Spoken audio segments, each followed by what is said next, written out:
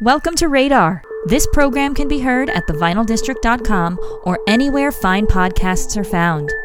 Here is your host, Evan Toth.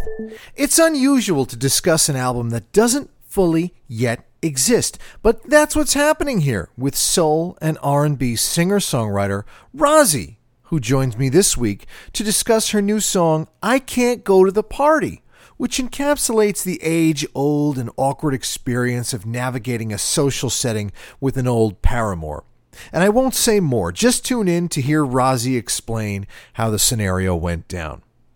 Discovered by Maroon 5's Adam Levine, Rozzi's voice is full of depth, yearning, and character. Of course, we talk about the song, but there's an album brewing as well, so consider the song complete, but the album is still a work in progress. You'll hear Rozzi rattle off a list of some of her favorite musicians, and she's got great taste. With heroes like that, it would be hard to create a product that didn't shoot for the stars. So join me and meet Rozzi and get ready to hear plenty more where this came from. So hi, Rozzi. Thanks for joining me. Thanks for taking a little time out of your life to talk to me about your new tune and your new EP, which very excitingly comes out tomorrow. Congratulations. Oh, no, it actually doesn't. Oh, well, forget it. It was forget at one point, but now it's coming out July 30th. Listen, that just means it's going to be a good project because all good projects are always delayed. So, okay, but the single, now the name of the single is I Can't Go to the Party. Yes. And that's out officially for everybody right now? Yeah, that's out. And thank you guys so much for playing it. It's so cool. It's such a dream come true. Yeah, it's a great tune. Why don't you tell us a little bit about it? It's got, you've got an interesting angle there. I like that. There aren't a lot of tunes. I can't go to the Why can't you go to the party, Rozzi? Okay, so here's what happened. Basically, my friend invited me to a party and she warned me that my ex-boyfriend was going to be there. And I was like, it's all right. It's been enough time. I can handle it. We'll be cool. It wasn't cool. It ruined my life all over again. I don't know if you've ever gotten over somebody and then run into them and then they just ruin your life all over again. So that's what last day I was like, I guess I can't go to the party is what, if he's going to be there, I can't go. So it's kind of like a post-breakup, in the process of moving on song. Well, it's an interesting take, it's an interesting angle on that idea of having mutual friends and being in the same social circle. And people always talk about, in the breakups, like who gets the friends.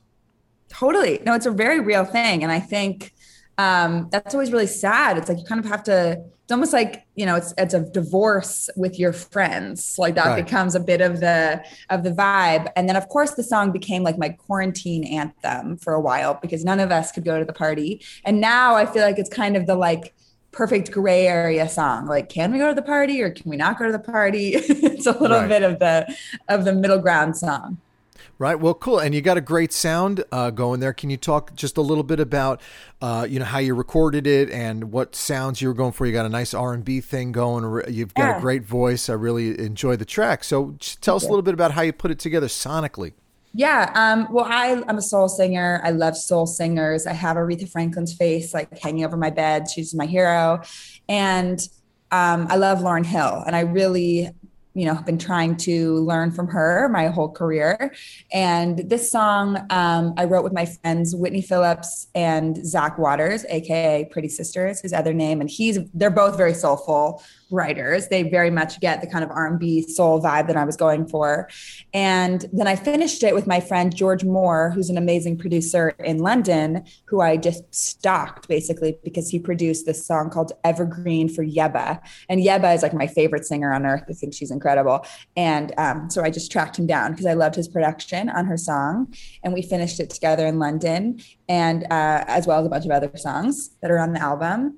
And that's how the song came together. Cool. Well, it sounds great. I have my records back here. I always like to ask about some of I know you just mentioned Lauryn Hill, and I'm here in New Jersey. She's a New Jersey gal, and Aretha Franklin you mentioned. But any other influences that you love, or people that you're really listening to lately in your collection? I mean, so many. I think historically, Stevie Nicks, Christine McVie of Fleetwood Mac and Joni Mitchell. I love Sheryl Crow. I love the Dixie Chicks. I love Bill Withers. I love the Beatles. I could go on forever. I love Ariana Grande. I love Beyonce. I have a wide range of influences, but I would say a common theme is like an authenticity and a soulfulness and like an honesty that they all share. And I love great singers. But then right now, I really love Georgia Smith. I've been listening to her a lot. What else have I been listening to that's new? This girl, Sinead Harnett, that I'd never heard of. She's in England. They're both British, I think. Yeah, there's been some new people for me that I love. Cool. Yeah. So, as you mentioned, the EP is now out on July 30th. Yes. And what's the name of the larger project called? So this EP is the first half of my full-length album. We're kind of releasing it in pieces. All right. So this first half is called Hymn for Tomorrow, HYMN, like a hymn. Right. And that's a song on the record. And I called it that because, I write a lot of moody songs. I write very personal songs. Basically, if you want to know about my life, you just listen to my music. You'll know more from my music than you will from talking to me. I write very cathartically. And so there's a lot of moodiness on the record, breakups, pain. But I wanted to call it Hymn for Tomorrow because I think we've all been through a very challenging time recently. And my hope is that the pain of our past and our current situation might give us a blessing in the future. Like it's made us stronger and funnier and better friends and more interesting and more soulful. Right. And it's looking to the future and kind of making the decision that our best days are ahead of us. Right. So, cause I'm an optimist at the end of the day. So I was kind of leading with that. Cool. So the first half comes out at the end of the month. And what do you think? Do you have a time frame for the rest of it? What are you thinking? It's almost finished. So I think we're going to continue to do what we've been doing, which is I've released 3 songs from the record so far. Then the first 7 will come out, and then we'll probably do another few more singles, and then the whole body of work will be out. But to be honest, I leave a lot of that up to my label because I'm the artist and I don't always know what the best timing of, whatever. I don't know how that stuff works. Come on, Rozzi, We'll just keep releasing songs throughout the year, and maybe by the end of the year or the beginning of next year, the whole body of work will be out. I like this. It's like an album sort of still, being put together. It's not even all recorded yet. Here, take side A and we're going to record side B and we'll get it to you when we get it to you. I will say side B is almost finished. I really just have to record one more song. And that's why it was important to me that it live as a body of work. Because I know people don't care about albums necessarily the way they used to, but right. I do. I love albums. And this just is an album. Like there's no way around it. Like these songs belong together. It's from one phase of my life. And so it's very important to me that it lived that way and like historically, but I understand the way the world works. I'm down to kind of use each song to get a little bit more momentum as we go. That's fine with me. So how do you write? How do you compose? What do you play? You play, what's the deal? I'm a piano player, but I write lyrics first. So the way that I write my songs is I will go to a coffee shop usually, or I'll be on a walk and I'll have my phone and I'll write poems. And I write like the full lyric by myself. Cause like I said, I write these really personal songs and I'll just get too shy to come in. Cause I like to co-write. And so sometimes I'd come in there and I'd want to talk about my feelings and I just get too shy and I wouldn't say everything that I was thinking. And so I started writing all my lyrics by myself so I could just read them, my slam poem basically. And so I'll go in with a friend or two and I'll read them my poem and I'll kind of give them some references and some idea, like some kind of direction musically that I want.